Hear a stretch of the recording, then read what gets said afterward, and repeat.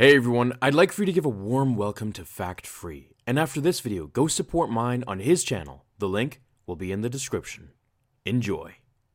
Hello, I'm Fact Free and I'll be filling in for Star Wars Theory today. General Grievous was an infamous Jedi killer who led the droid army during the Clone Wars. At first, many believed that he was just an advanced droid, but he was actually a cyborg. So how did Grievous become a cyborg, and who was he before all of his cybernetic enhancements? Although we don't currently have a definite answer in canon, we do have one in Legends.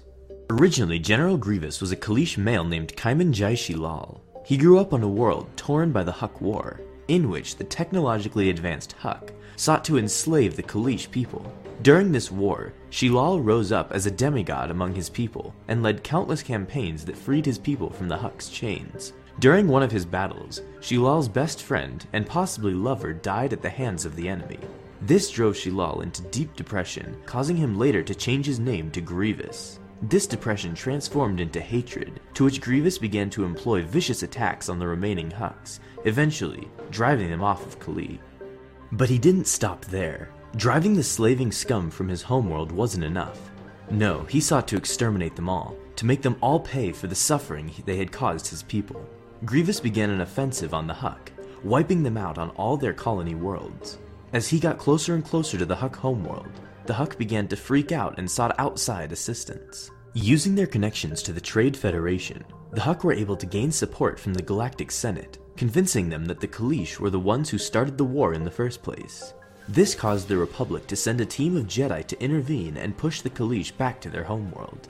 On top of that, the Galactic Republic implemented sanctions onto Kalee, resulting in poverty and starvation among the Kaleesh people. Such actions made Grievous despise the Jedi and the Republic they served, viewing the entire galactic regime as a corrupt entity that only served the few in power. Grievous's success in his early campaigns made him famous in his corner of the galaxy, which brought the attention of the Sith Lord Darth Sidious. Believing he would make an excellent pawn in his greater scheme, Sidious ordered his apprentice Count Dooku to acquire the Kaleesh warrior into their services. Around this time, Grievous and his people discovered that the Huck were destroying their sacred burial grounds. This propelled Grievous and his men to get back involved with the Huck, seeking to destroy them once again. Unknown to them, the shuttle they boarded was rigged to explode, causing it to crash over a body of water. This bomb was planted by Dooku, who then retrieved the severely injured Grievous. After framing the incident as an attack done by the Jedi, Dooku then took Grievous's body to Geonosis, where he placed him within a Bacta tank.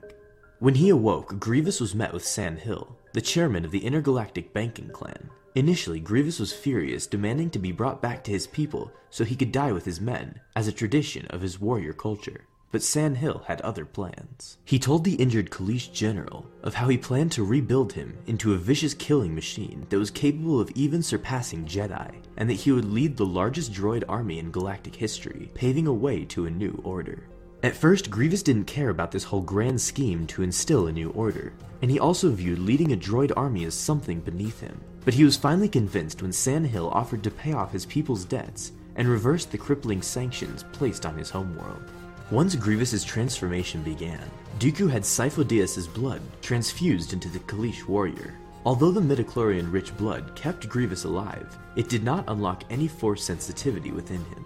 Dooku also had Grievous's mind tampered with, increasing his hatred for the Jedi, while making him more compliant to his new masters. After all the surgery was complete, Grievous was more machine than reptilian.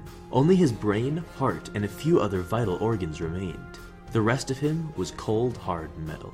His cybernetics enhanced him like no being before, giving him the speed and reflexes of a Jedi, and the durability of an armored tank. He was truly a killing machine. Once Grievous settled into his new body, he was trained by Dooku and his Magna Guards in the ways of lightsaber combat. Once the time came, Grievous would be unleashed into the Clone Wars, where he would take the lives of countless Jedi, collecting their lightsabers to add to his ever-growing collection over the course of the war. And that's the story of General Grievous prior to his cybernetics. Thanks for watching. I want to thank Star Wars Theory for letting me share my video on his channel. And be sure to also check out and subscribe to my channel Fact Free, a link to which will be in the description of this video. On my channel, I make videos similar to this one, as well as versus videos, list videos, and videos where I answer Star Wars questions that fans have always wondered. And as always, May the Force be with you.